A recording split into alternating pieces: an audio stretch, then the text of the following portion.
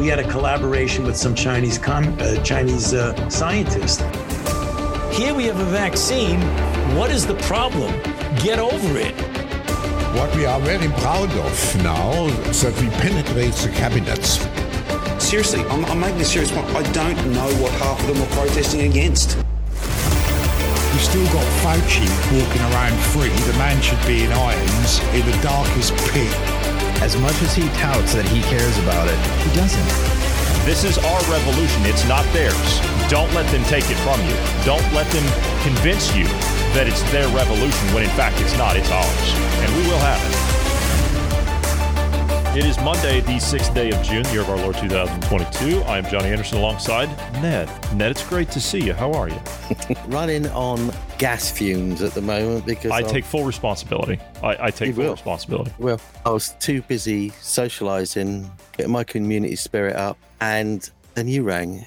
Then I realised I dropped off the scene and it triggered that I hadn't looked at something, and off I went. And yeah, lots to say. Don't know whether you got enough time to say it though. We got enough time. I think, I hope, but I really didn't mean to do that. It was my only intention to call and ask how your trip was down to see Marty. That's all I wanted to know. And I saw awesome. Some photos. Yeah, you guys clean up quite well in suits. Yeah, I saw some photos of the day. It looked like it was a great time.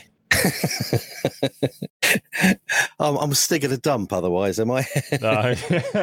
Was it an all-you-can-eat buffet of hot cross buns and cheese and Marmite? Oh no! I didn't have any healthy food there. No. There's a candy floss machine for the kids. There was a sweet mountain, a donut pegboard. There was all sorts of things. Yeah. Everything to avoid, except basically it was just a diabetic coma. Oh yeah, I wasn't used to wearing shoes because I wear boots all the time, and put the shoes on, and I think the back of my feet turned into. You know, like he'd gone for a 17-mile walk when he ain't done anything for a while. You got these nice big blisters. And then what does everybody want to do? Dance. So you just go, buy me a beer. I need a bit of numbness. Gotta do something to take the edge off here before I get out there on the floor. Yeah. It was awesome. Well, that's good. I'm glad you guys had a good time. It looked like it was a lot of fun. So you get to do it again next month. So I bet you're looking forward to that. Yeah, of course I am. No, that's going to be end of July. Actually, end of July, and it's going to be really relaxed. And Marty actually, because Groom likes Larry shirts, so he's going to chill out after they've done the church. Put some Larry shirts on, and I said I've probably got one or two of them. And then when I saw Marty, he went, "This don't fit me anymore." So I got a shirt off him. It's loud enough. Well, happy day. So there you go. So I could clean up in his clothes and wear boots. Excellent. That's great. Okay. Well, I wanted to talk a little bit today about mass formation. We'll get to that here very shortly, but I've got some clips of Matthias Esmond that I want to get to. A clip of Robert Malone as well, who was having a conversation with him. That's quite lengthy, but it's worth listening to. You'd mentioned something in prep, and I want to just start with that. Let's start with, because this will fold us right into everything else that we're going to discuss today, I'm sure. Let's talk about monkeypox. Okay. Yeah, let's talk about monkeypox. That's been a thing that's been slowly introduced to us. You notice that? It's just this little thing that's being planted here and there, and they've got a few COVID things coming back. And day before yesterday, you had one of the German federal ministers came out and said, "Oh, look, we're going to have to bring back all these restrictions against the unvaxxed because they're hurting the vaccinated. So we've got to bring all these things back, and it has to be part of society. So they have to bring in segregation again because why is that? Because the unvaxxed must be closer to monkeys than the vaxxed. Well, they haven't said anything about it being about monkeypox, but they're saying it's about COVID. But the COVID horse has been beaten as far as you can beat that thing. So that's a dead issue. If I'll say a few things, but look at coincidences, yeah. And some people say, they're trying to flog the same old dead horse with vaccines. But I wanted to find a plausible link for why they would use monkeypox. Because it's a very low transmissible disease between humans. Unless you fiddle with it. Oh, yes. You mean not that gain of function stuff? Oh, that's exactly what I mean. Yeah. Now, that is always a possibility. And people are looking into that. I mean, I'm not qualified at that level, but I'll wait until it comes out because it is bound to come out. The thing is, if we look into monkeypox, because when people go, oh no, not another one, and that's it, the fear button goes off. But monkeypox was, and I will say was, West and Central Africa. And it's how weird it is that there's no really confirmed cases coming out from there anymore, all in the West. It's all in the West. And monkeypox is a mild condition. Now, what really annoyed me was across the BBC, and I will say the BBC because they put the pictures out, they've got this picture of a young girl which has got all these, and it's actually smallpox. It's not monkeypox because that picture... They need the fear. There you go. No, the picture, have a guess where it came from. Now, the CDC are still using that. So somebody with a bit of money went on Getty Images, find the history of it. And now that site can cost you quite a bit of money. Yes, the Gettys, they do charge a lot for their licensed images. So they followed it back, licensed images. Now that image on CDC is free for publication, yeah? But if you follow back to the history, there are two pictures. They're of different young girls from different parts of the world. One's in Africa, on, I think it's the West Coast, and one's actually Liberia from the early 70s. Not now. It's from the early 70s. It's a young female, right? And these are the graphic pictures, yeah? And it's like all those smallpox lesions, traced it back, and anybody can do it. And it's from the early 70s, right? It's not up to date. Yeah. Yeah. So, so we've got this, and it's smallpox lesions, yeah? It's not monkeypox, because that is very mild compared to smallpox. Now, and then they come out, and if you look at what WHO have published about these symptoms and everything, it's gone to flu-like rashes and everything else. I was giving it, whoa, hang on about this sort of rash, that sort of rash. So I started to look into skin side effects from COVID-19 vaccination. Yeah. Oh, funny enough, what do we have? We've got things that look like shingles. We've got these pustules, yeah, they're all coming out, and all these, because there's so many different skin side effects, and it sounds very similar to what might be monkeypox. They'll get the fear and the vaccines into people, and you'll be taking a vaccine when you haven't even got it, and that's the problem. What they were doing with COVID. Because all these vaccines, because act like you've got it. Remember, even if you don't have it, act like you have it. Get your vaccine anyway. So, but biggest worrying effect is because those rashes and those lesions are proof that the vaccine is demolishing your immune system. And then you have the boosters, and we've had that from one, and now they're going to do it again. Yep. I mean, it's beyond criminal to me. I just don't get it. I mean, well, I do. I mean, it's going to be left. So this little monkeypox thing that was discovered, say, 1970 in humans, in 1970, it got seen in lab monkeys in, I think, the end of the 50s. So, and all confirmed cases, like I said, are now outside of Africa. Weird that. And it's not that easily transmissible, but it's popping up everywhere. So people can make up their mind of what's happened or not. And what is their answer to it? They're rolling out a smallpox vaccine. Now, when you then look back into, okay, smallpox vaccine, yes, that's what they used against it, the vaccina, as it was called. Then all of a sudden, you look at the history of smallpox and you see that it tapered off or was just about eradication when WHO created themselves. Funny that. They went, we've nearly wiped out smallpox. But it was on a decline to eradication already by the time they did that. And that was their starting point of where they started. And you're giving it, oh, man. I mean, coincidence after coincidence after coincidence. And like I said on the last one, there's 31 million doses in 5 different countries around the world. And yet they're shipping this out everywhere. They're not saying they got a stash, but it's internationally known medically that there's always been that many doses. Yeah. So why are they buying, all the countries buying all more and more and more? Question it, people. Why? It's your taxpayers' money. Your money's going down the bin when they've already got vaccines for it, because a new vaccines have been created. I think there's first generation, second generation, third and fourth generation. I think one's... Well, no, we don't. Those were live those were live vaccines back then that they used. They didn't use what they're going to use now, which Gates says, well, we need to have all these be mRNA because we can make them a lot faster and they can be a lot safer and blah, blah, blah, which, I mean, the track record they've got. mRNA. Exactly. It gives them the ability to add that gene editing tool. And one of them, even the WHO, if you look into the paperwork, which is called ACAM 2000, one of the side effects is, guess what? Myopericarditis. Go figure.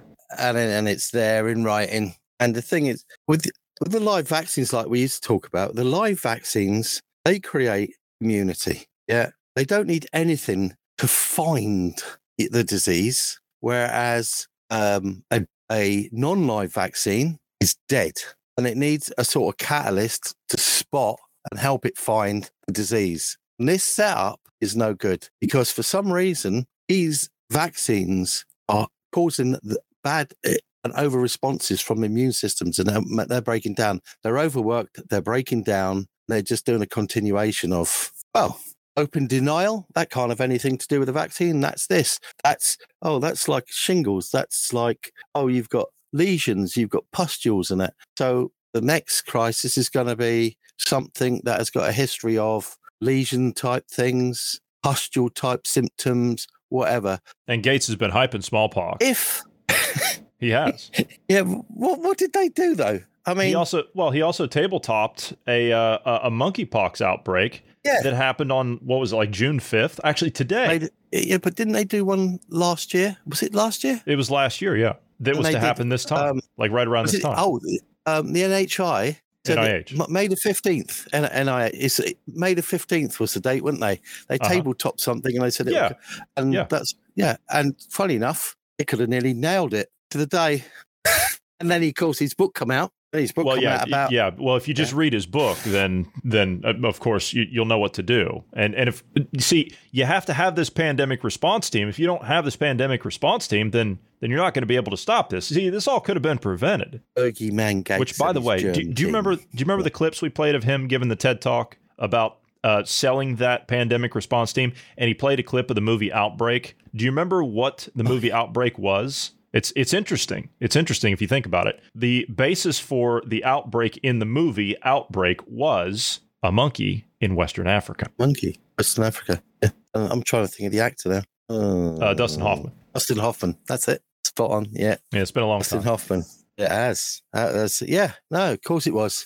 And it was like somebody tried to clean up something and it didn't quite work. Mm-hmm. Yeah, pretty typical. But Africa has been abused in so many ways.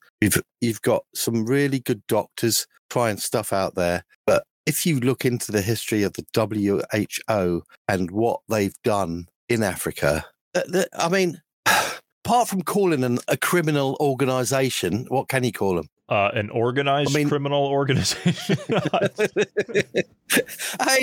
You think about it. The worst type of entity is a corporation. Yeah, we've learned this because when you've helped build a company up and such, and you're having a great time doing it, and you think about the people, you never want to lose a client or whatever, and you become an intermediate company, not too big, not too small. You don't want to lose a client. You keep in touch with them. You're doing your business no matter what it is, whether it's the service industry or whatever. You're going down them lines, and then you either get bought out or you get too big, and you then get shareholders. And then things change. Yeah, you have stakeholders in your company, and therefore they are expecting something back. So the whole psyche of it changes. And then when you've got something like the WHO, and you've got people like Klaus, bless his heart, saying, "Our stakeholders." How can you have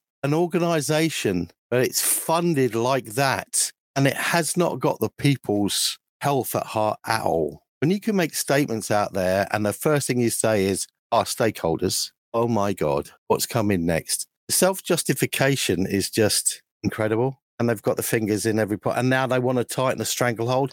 Because this meeting they had, it was all about being able to step above the law, like that total smiling puppet git in your country, Anthony, Mr. Fauci, who says he's above the law. He does, yes. The the laws are there to keep people in place so they can answer. At least they're answerable. Yeah. And yet there is a firm of lawyers in Switzerland where they're getting a bit sick and tired because during COVID and the mandates and things like that, every time they've defended, whether it's an adult or a child, and gone to the judiciary because this pandemic and whatever else is going on, they've actually got told that we cannot look at your evidence. We can't look at your evidence about this because as long as this pandemic or whatever, the people that are carrying these mandates due to the allowance of the laws at the moment, and as long as it's coming from clear scientific evidence and supported by WHO, nothing's being done. That means people have at the moment got no comeback there. Well, of course not. You saw what happened. Things go wrong. Well, of course not. Yeah. You saw what happened at the WHO last week, didn't you?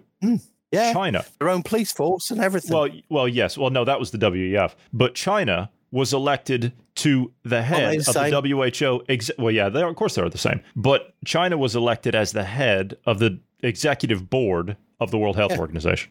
Of a non-elected people. Yeah. And it's horrible. And they want, and the idea is they want to be able to take charge of they want to change international law. They've put out, they want to change international law. And the only thing in international law that you can see that they really need to change is from when the voicing about emergencies due to like human contacted viruses and stuff like that, where they can actually water that down. So they will decide what emergency is, whether it's caused by food, whether it's caused by a tsunami or whatever. They want to be able to step in above governments and make anything an emergency situation that they will control. And that is hideous. That is just so wrong. I mean, and we have to stop and think about why. You have to stop and think about why. Well, if you go back to Klaus and his group of miscreants down there and degenerates down there in Davos, if you go back to that group, here's a group of people that have literally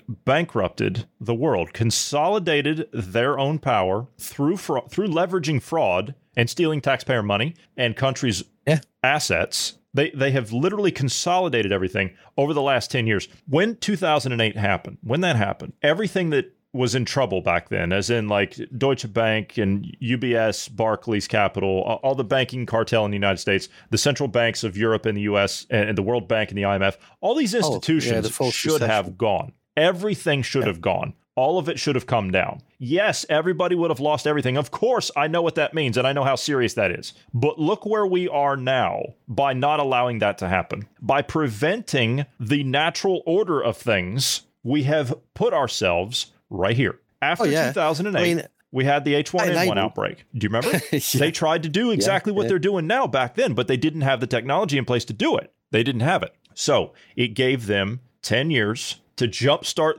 this crackpot green revolution garbage with this electric vehicle crap. It gave them 10 years to jumpstart that. These ridiculous windmills, which those were already going before, and they were a mess before. I remember talking to somebody around 20 years ago who used to build these things and say, these things are a joke. They're an absolute joke. Solar panels that we can't recycle. I mean, don't get me wrong. I'm all for alternative forms of energy. I mean, if you get solar panels in your house, you will never regain your outlay. No, what you get back. No, of course not. No, I have solar panels on my roof, and you'll never get it back. They do offset some things. That's true, but it's nowhere near the amount that people expect. It's not like people did have a chance. People did have a chance of regaining back, because if they made doesn't happen now, any excess energy you produced and didn't use, you sold back to the energy company. Which I do. Yeah, Yeah, but in this country, that doesn't exist anymore.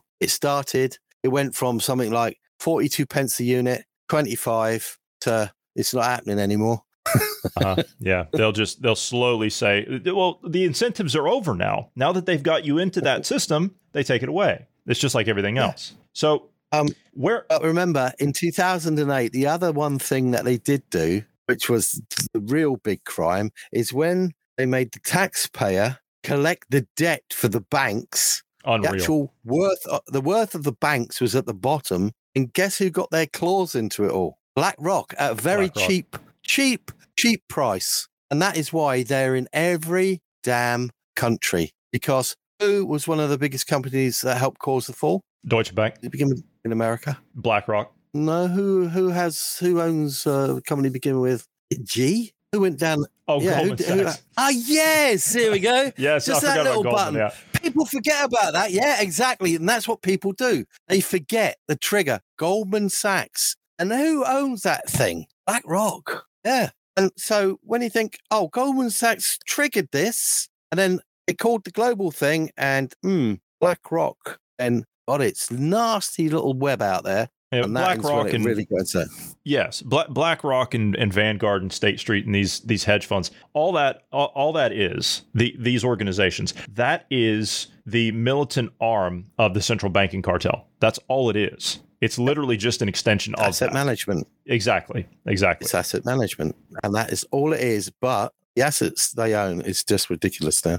Did you see the and they manipulate people? Of course they do. Did you see the Prime Minister of New Zealand walking out of BlackRock headquarters over the weekend? She's doing her tour of America. She spoke at Harvard. Yeah, she spoke at Harvard. She was a keynote speaker there. She was giving the address to them. Oh yeah. Basically, she was telling everybody there, you need to stamp out these fake news people. We need to censor these people. We need people to be taken offline in order to make sure that we protect people's free speech. Oh, it was disgusting. It was truly disgusting. But not to get too far off topic here, this is Jacinda Ardern walking out of BlackRock. Open more doors to trade. Prime Minister, how's your day going? Oh, it's busy, but fantastic. Like the doors to $10 trillion investment firm BlackRock. But Ardern is not just a brand ambassador. She's the Prime Minister with power, and those she's meeting know it. See, she's not just the brand ambassador. She's a prime minister with power. She's also one of Klaus Schwab's young global leaders. She has her power as long as they want her to have it. Simplicity in it. That's true. Did you see that photo of Merkel I showed you earlier? She's not looking good. Actually, yeah, she's looking a pretty death's door. Now, whether her conscience has finally caught up with her or not and screwed her up. Yeah, I'd say so. I don't know. Yeah, I'd say so. But because she's had her foot in it for a long time. Oh, yes. Yeah, absolutely. But the thing is, though, to what end, right? We're sitting here, we're discussing all of these things. To what end? It actually started a long time ago, but the most recent manifestation that we're discussing here is 2008. And we discussed a while back, Ned, you were actually on with Bruce and I when we talked about the amount of money that they digitized after 2008 that they didn't tell us about, that they just released earlier this year. You remember the $140 trillion? It's just disgusting amount. It is. They literally bailed out the world to the tune of $140 trillion, and they didn't tell a damn one of us about it. They created that and the money, and that is why you've got a global problem because, it's because they can manipulate what they want. That sort of money, even on a global level, does not exist within... No, there's not enough assets. No, there's not enough assets because, as we know, BlackRock has 10 trillion, as the person on there say, and that is the equivalent of the GDP of all the countries except the US and China. Now, a number of 140 trillion back in 2008 and that false recession. I mean, I was even talking about it then. The world on the global market has a flow of 30 trillion going around, and then you already had bubbles of disgusting amount of money, 2 sets of debt, whether it's permanent or temporary due to your credit cards and everything else. And housing crisis. You're going to see another housing crisis on a level. No. I mean, people can't even get on the housing market. There's where it used to be 1 or 2, even 2 people are having a problem getting on the housing market now. It's just, and they're still building houses. Yeah.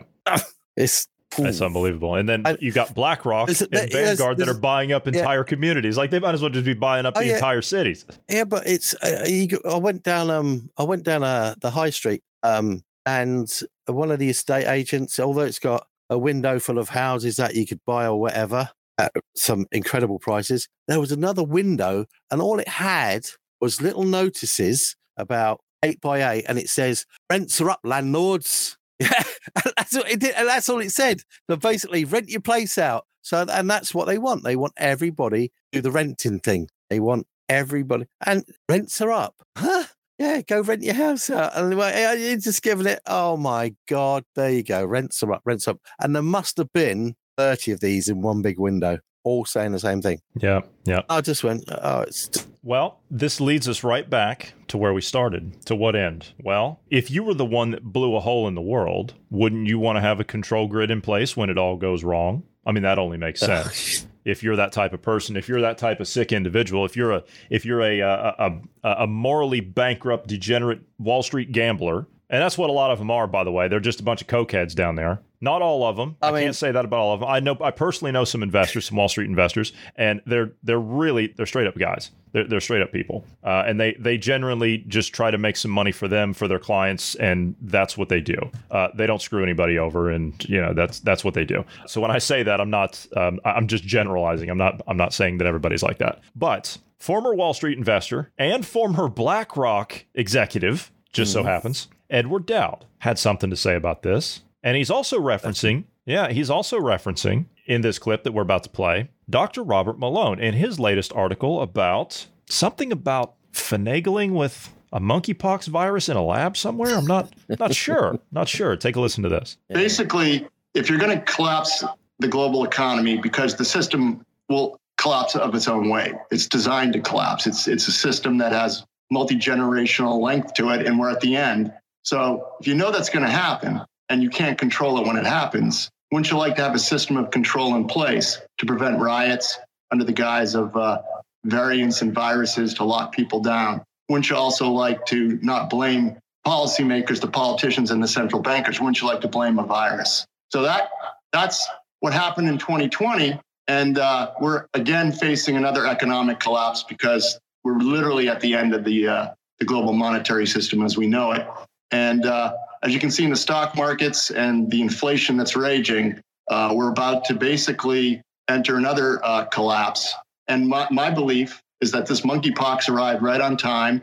A lot of people said it's a joke because monkeypox doesn't transfer to humans quite as well as the coronavirus did. But guess what came out yesterday? Dr. Malone put out a Substack saying it's looking like the current monkeypox that they've identified may have been engineered. So it looks like something's happened to the traditional monkeypox, and now there's evidence that it's been engineered, and that's starting to really worry my friends on Wall Street. I talked to a lot of different people, and the people who are awake and know what's going on, that's not the majority of Wall Street, it's only a select few, are now thinking, and I'm starting to think, there will be no elections in the fall. They will lock us down under the cover of the monkeypox virus. And at the very least, if we do have elections, it'll be mail-in ballots, and we won't be able to go to the ballots in person or to the ballot boxes in person. That's my thesis. That's what I think's coming. That is not that far of a stretch. No, it's not.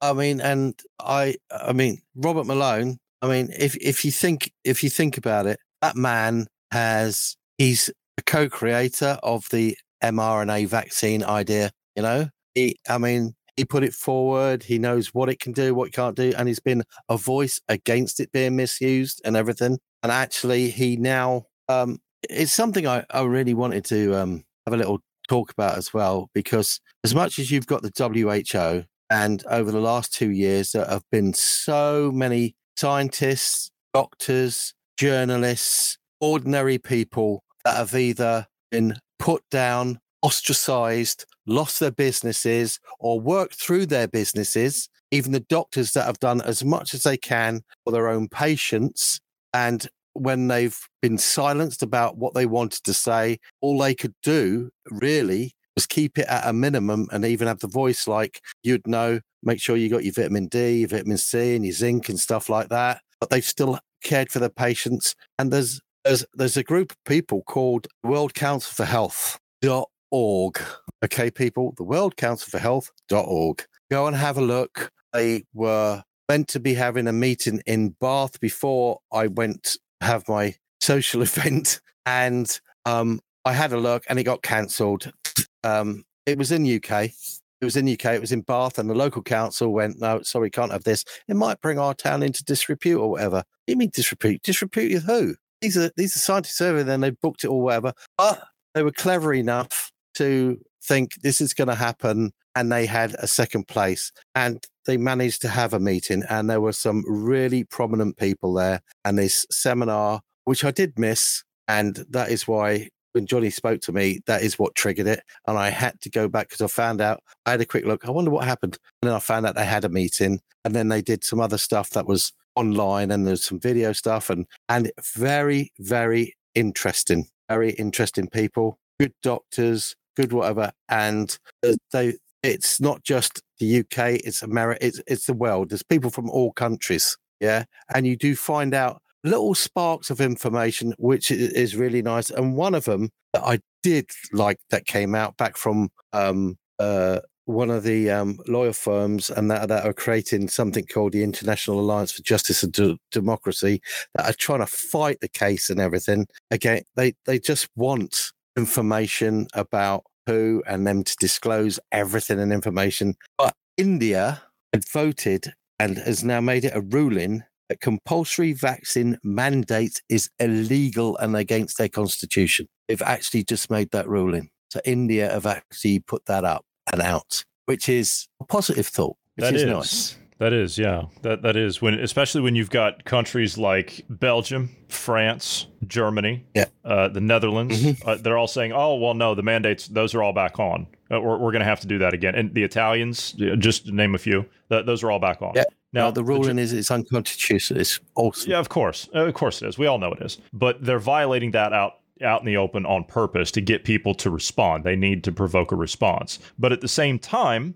they also need to keep the pressure up to keep that out group. They need to keep the two groups fighting against each other. And this is where we can roll into to the mass formation. You mentioned there about people that have been demonized, demoralized, beaten down, ostracized, had their businesses taken, lost them, all the rest of it, arrested, given 5, 10, 15,000 pound fines for walking their dog, that kind of ridiculous nonsense, right? Or I heard it was only 50. I thought it was only 50 quid if you're a politician. That is, if you're a politician, yes. And if you got cocaine, yeah. And if you have beer parties, yeah, that's what you get, or wine parties or whatever, wine bars, you get a 50-pound fine. But I want to play a few clips here of Dr. Matthias Desmet. He is a professor of clinical psychology at Ghent University in Belgium. He has a theory of mass formation during this crisis that we've been dealing with over the last 2.5 years, almost 3 years now. It's become widely known and widely misunderstood since gaining mainstream attention. He has a new book out, and I'll give that a plug. I have not read it yet. I literally just learned about it this afternoon.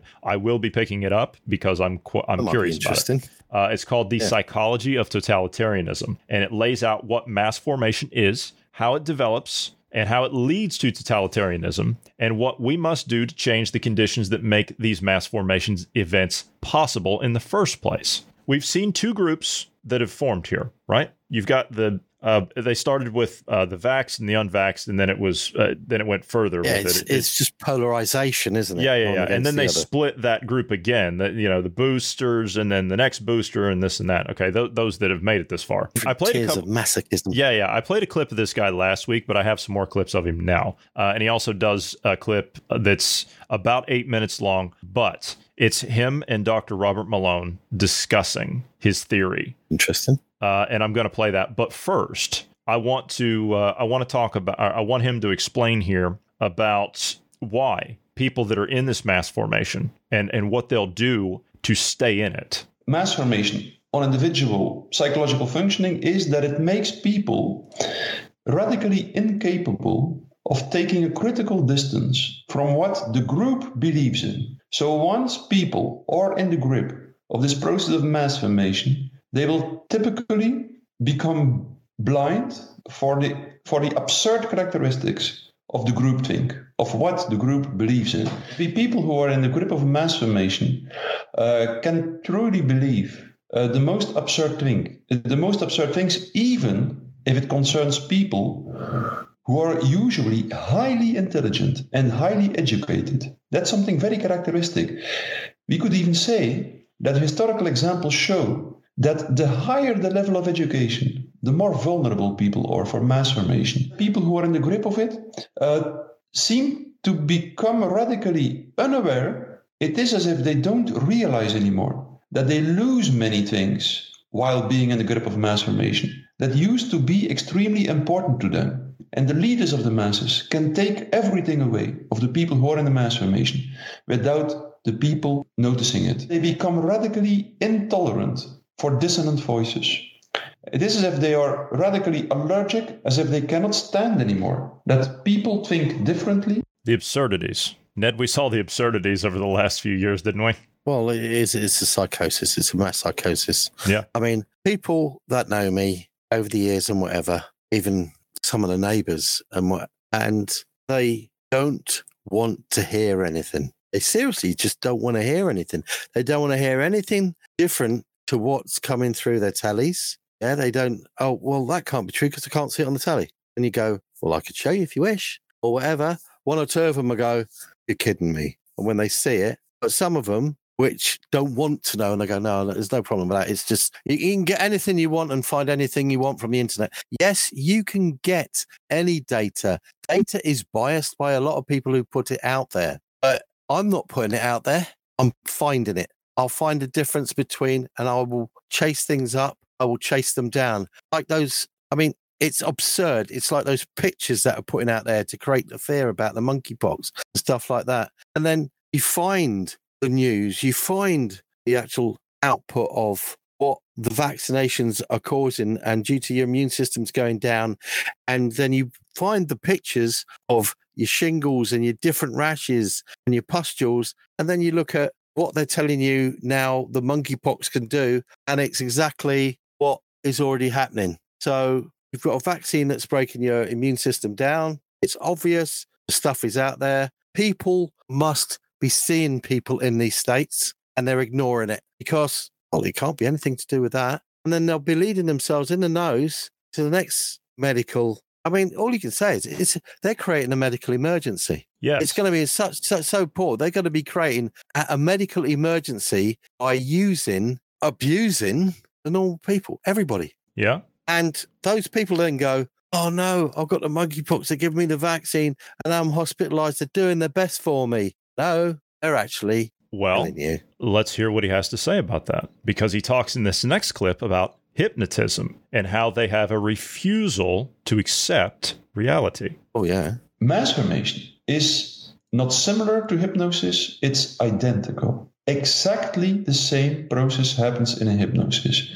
In a hypnosis, there is someone, a hypnotist, who has a natural skill to withdraw the attention from the environment of someone else and to focus it all on one extremely small aspect of reality, for instance, a pendulum that is moving before the eyes of the hypnotized person. And consequently, after that, it is as if reality doesn't exist anymore, the rest of reality. And this goes extremely far. A simple hypnotic procedure is sufficient to make someone so insensitive for what happens with his body, for instance, if his attention is no longer focused on his body, that a surgeon is perfectly capable of performing an open heart operation in which he has to cut straight through the skin, the flesh, and the breastbone of the patient without the patient noticing it. So that's the strength, the enormous strength of the focusing of attention that exists in a hypnosis, but also in illusionism, for instance, and also in mass formation. And that explains, of course, why you can take everything away of people when they are in a mass formation without them noticing it. What people have lost is intelligence needs common sense. It doesn't really matter how bright you are. But common sense also needs other key aspects. And it's historically what you've seen happening or whatever. But if you cut these memories off or whatever, and you just focused on the fear they put in front of you. I mean, because we're a short-lived race, how many people worry about their own mortality? What a key aspect. Yeah, well, no. The thing is, death doesn't, I'm going to die sometime. When you're born, you have already started the process of dying. True. No matter what, you're heading down that road. Yeah? Yep. You know that's going to happen. So, what's the one thing that can make me enjoy it? Socialising, community spirit, doing what I like to do, la-di-da-di-da-di-da-di-da. What's happened in the last 2 years? Breakdown of all of that. Yeah, it's all been taken away. All of it. So now your grey days become grey. And when they're grey, and then your focus is put in this myopic trench of fear, death, whatever else, yeah, they'll get you to believe whatever. Yeah. And you will continue thinking that everything's okay. Let me ask you they're looking this. after you. Yeah. Which those of us, I mean, there's a good percentage of the population that, and this is just the way that it is. There's a good percentage of the population that just cannot be hypnotized, as he's putting it. We cannot be indoctrinated into this, and there are those of us that fall victim to this. There are those in society that fall victim to this. They are the ones that fall into this narrative of literally wanting to get rid of the other group. And that's what he talks about. But I want to play this other clip first. Here's the question that I have. And this is a good question that he's going to pose here. And the question is, do you believe, and do I believe, that people want freedom? I mean, we know that there's an element of the population out there that does, of course. We saw that, case in point of that, the evidence of that is clear with what's happening where I am. The Germans are still protesting. It's still happening. Yeah. The British, you guys are protesting. Thing. But it's like everything else. It's a point of view. Some people will enjoy lesser freedoms as if they have that thing about, well, I'm being left alone, I can do what I want. And if they believe in that they are doing what they want, they believe themselves to be free. But there are those that want a higher level of freedom. You want to be free thinking. You want to be able to do what you want. You want to be able to converse and not have the doors slammed in your face. And you can't say this, that sort of freedom. Some people are willing to not bring subjects up now because it will make them change their narrative. And they're not willing to do that. No, they're quite happy in their grey days. Yeah. They're happy in their grey days. Yeah, they're stuck there. But that's because they can't think for themselves, right? I've said from the start, the process of being an individual forces you to evaluate your alternatives. Look at your choices. Evaluate your alternatives of making each one of those choices, and then make your choice. It might be the wrong one, but at least you made it, and you have to deal with the consequences, good or bad, and you become a better individual as a result of that, right? Yeah, but one thing I think you just triggered a word in my head, like when somebody makes a choice, like you've got your intelligence will formulate, this is the information I've got. Your common sense then adds what other little ideal to get there, but it also uses that little thing called intuition, your intuitive way of which way I think I should go. And I think that's been rubbed out of a lot of people as well, because a person's intuition, their gut feeling, can sometimes put them well in the right area. How many times have you avoided something due to your gut feeling? Quite a few. Exactly. And I think, but just that intelligence that can get you down that myopic area isn't enough. All those little peripheral uses that your common sense uses, and adds together, they're getting rubbed away, and people are quite happy without it. And if you said to somebody, what is your gut feeling about this? Do you actually think it's a good thing? Oh, I don't know. Off you go. Bump. It's gone. Okay. Yep. Dr. Robert Malone, sitting down with Professor Matthias Desmet. I was assuming that most people wish to be free, and that may well be false, and that a large fraction of the population probably wants to be told what to do and to have a leader, and that they may appreciate an authoritarian leader. I'm reminded back when I was in my medical training for clinical diagnosis and management, my preceptor pointed out that part of your patients are going to want to dive deep into whatever the latest information is. And part of them are just going to be told what to do. And they don't want to participate in their treatment program. They just want to be treated and be told how to be treated. And it reminded me that there is this split in the population. Not everybody wants to take the time and responsibility and the burden that comes with personal freedom and the associated personal responsibility. And so I developed a Substack around that. I was kind of triggered by your video, and then went into a couple-hour interview with the film crew here, in which it kind of came together in my mind that there is a world here in the United States of parenting practices that involve over-sheltering or over-controlling children.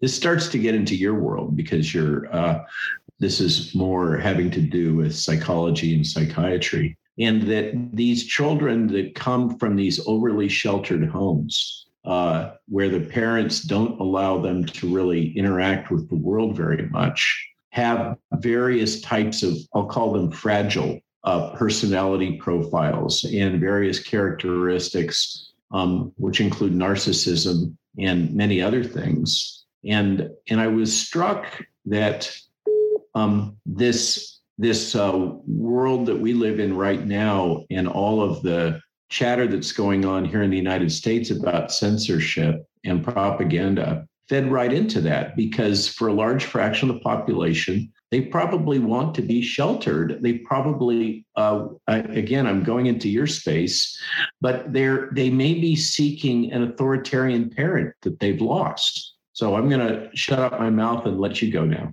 Oh, I couldn't agree more, Robert. That's one of the secrets, I think, in this crisis. People want a harsh leader. People want a strict leader, a severe leader. That's exactly what Gustave Le Bon said already in the 19th century when talking about mass psychology. He said, make no mistake, if you want to lead the masses, you have to be harsh and cruel, because the masses long for a leader who tells them what to do. That's exactly what also Erich Fromm wrote a nice book about, the fact that we are inclined to believe that people want to be free, but most people don't. Most people are scared of freedom. Freedom brings with it responsibility. It brings challenges. It makes that you need to think. You need to do a certain mental labor. You need to think about your life. You need to think about the decisions you have to make. And if you do that, you will be rewarded with a certain deep human satisfaction and a sense of creativity,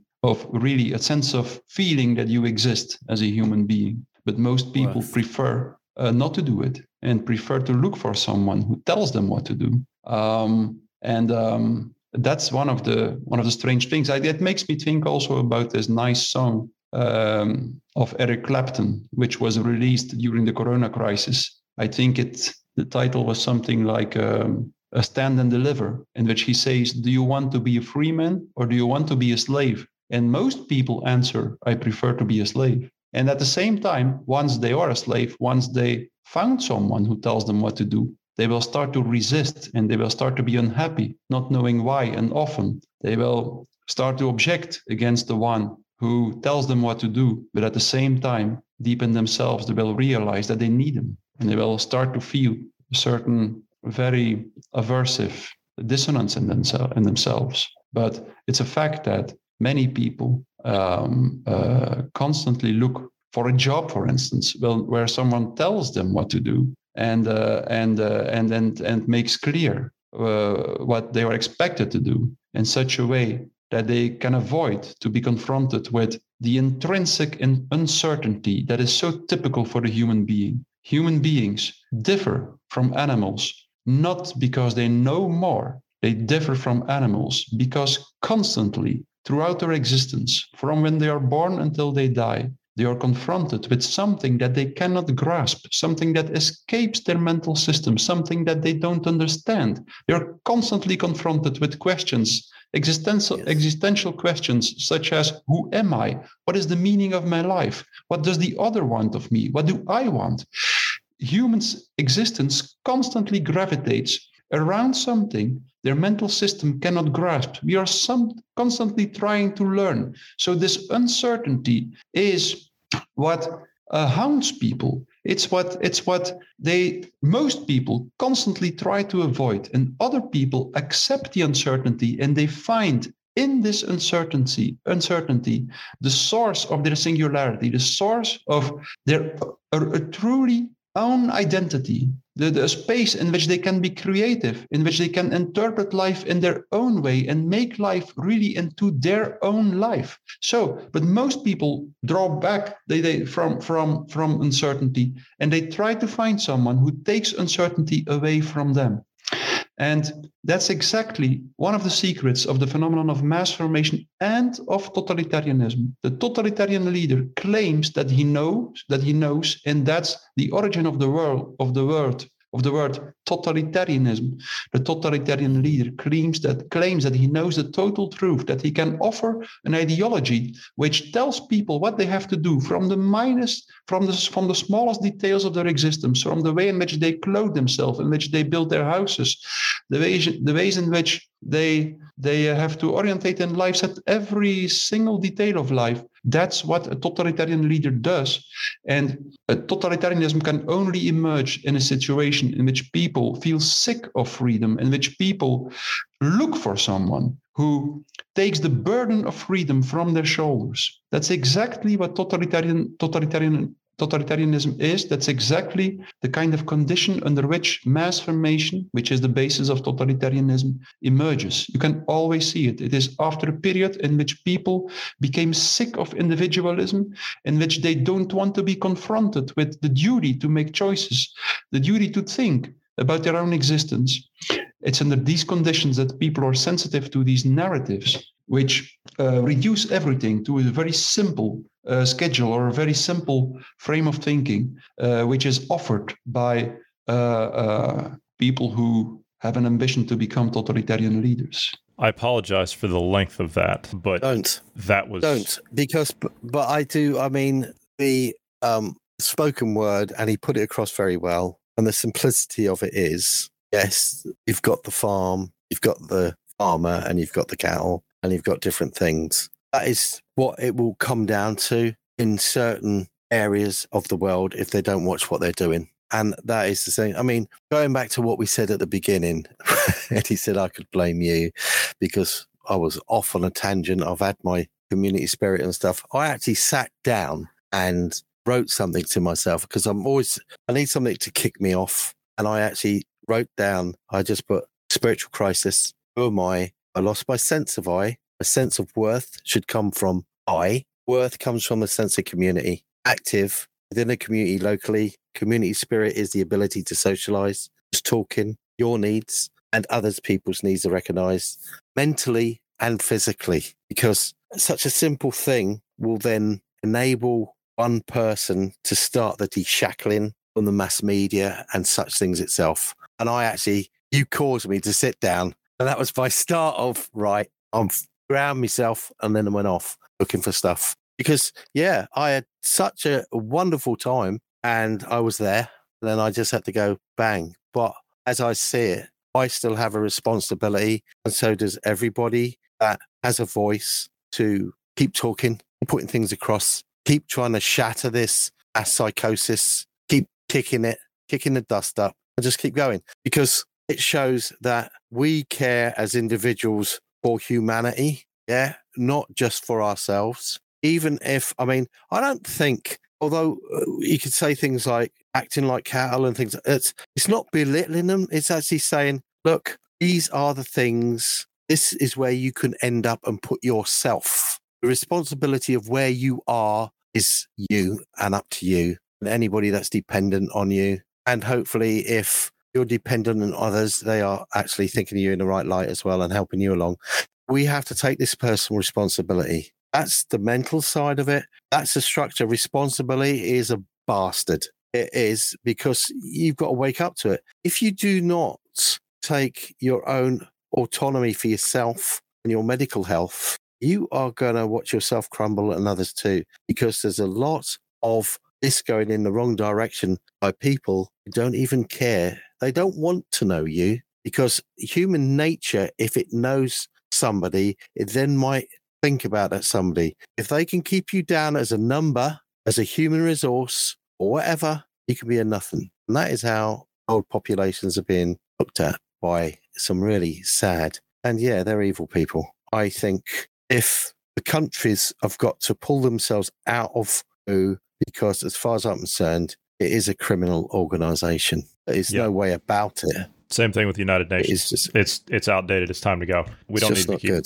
No, we don't need to be keeping those organizations around anymore. But you're going to have to dismantle the World Economic Forum along with it. That's got to go. Schwab and his gang down there have to go. But you mentioned something there in the beginning. You said it's essential. We have that responsibility to continue to speak out. We have to do that. No matter the cost, that has to continue to be done. So, and we're not the only ones, but we're one voice of many. Okay, that's all it is. But we saw a problem. We saw a problem in the beginning, and we decided we were going to put all of our personal stuff aside. We were going to step up to the plate and be a part of that. And that's what we're doing. He makes a very interesting point here. And it's funny you brought that up. He makes a very interesting point here about why Desmond. He makes a very interesting point here about the necessity for people just like us, not us specifically, but us and people like us, to continue to speak out, no matter whether you have a platform like this or if you're just talking to your neighbors or other family members or friends or whatever. The necessity to speak out, to continue to disrupt that narrative that's being shoved on people is essential. Listen to this. We have to continue to speak out. That's just crucial. It's crucial. We have to live up to the most fundamental ethical duty a human being has, namely articulating the words that emerge in him or her in as sincere way as possible, not because we are sure that we are the only ones who know the truth, or that we are the ones who make no mistakes and the others are asleep or something, not because of that, but just because every human being has the ethical duty, I think, to just articulate his opinion as well as possible and in as sincere way as possible. And if we stop doing that, that's already described in the Talmud. There's this nice quote in the Talmud that if a human being stops articulating the words that he thinks are sincere, that he will slowly lose his soul. And history has shown us. And it's actually perfectly logical that as mass formation is a kind of hypnosis, it is always induced by the voice. Totalitarian leaders know that very well. They constantly use indoctrination and propaganda to just keep the population in the grip of the narrative and of the voice. And that's something, for instance, that classical dictators don't do. Classical dictators, in the first place, use terror. They use their aggressive potential. Also, a totalitarian state does that, but only in the third place. First, there is indoctrination, propaganda, and that's exactly also why the totalitarian leader knows intuitively or consciously, Stalin knew that very well consciously, that it is the voice that keeps the people in the grip of the state. And so the opposite is also true. If there is a dissonant voice, then the hypnosis of the leaders and of the population will constantly be disturbed a little bit. And that's something that is very well described by Gustave Le Bon in his famous book, The Psychology of the Crowd. In that case, the people who articulate the dissonant voice usually are not able to wake up the masses, but, and that's crucial, that's the most important message in from a practical perspective that I bring in my book. I describe it much more detailed there. The people who articulate the dissonant voice might not be able to wake up the masses, but that doesn't mean that their voice has no effect. It has an extremely important effect. It constantly disturbs the mass formation, and it makes that the mass formation does not go so deep that the people in the mass become convinced that they have to eliminate, that they have to destroy the people who do not go along with them. So that's the crucial importance of continuing to speak out. And history shows us time and time again what happens if the opposition, the dissonant voice, stops to speak out. In 1930, that happened in the Soviet Union. In 1935, in Nazi Germany, the opposition stopped to speak out. They considered it too dangerous to continue to speak out. They thought they were dealing with a classical dictatorship. And what happened? Within a period of 6 months to 1 year, the destruction campaigns of the totalitarian state started. So it's just once you understand the mechanism of mass formation, you understand that there is only one option. You have to continue to speak out in a sincere way. You have to watch out, and that can happen as well, that the people who do not go along with the first mass formation don't form a second mass formation, that they do not become a mass themselves. Because in that case, they will be destroyed, inevitably. But the first, most important, crucial principle is that everybody has to continue to speak out, not trying to convince the other, because that doesn't work and it's counterproductive, but just living up to this ethical principle that you have to articulate the words you believe in, and then that will give you the optimal result. Not trying to convince the other, just saying, look, that's your opinion. I have a different one. and they will just articulate it, and you can do with it what you want. You can accept it or reject it, I don't care, but I just claim my right to express my opinion in a quiet way. Very good.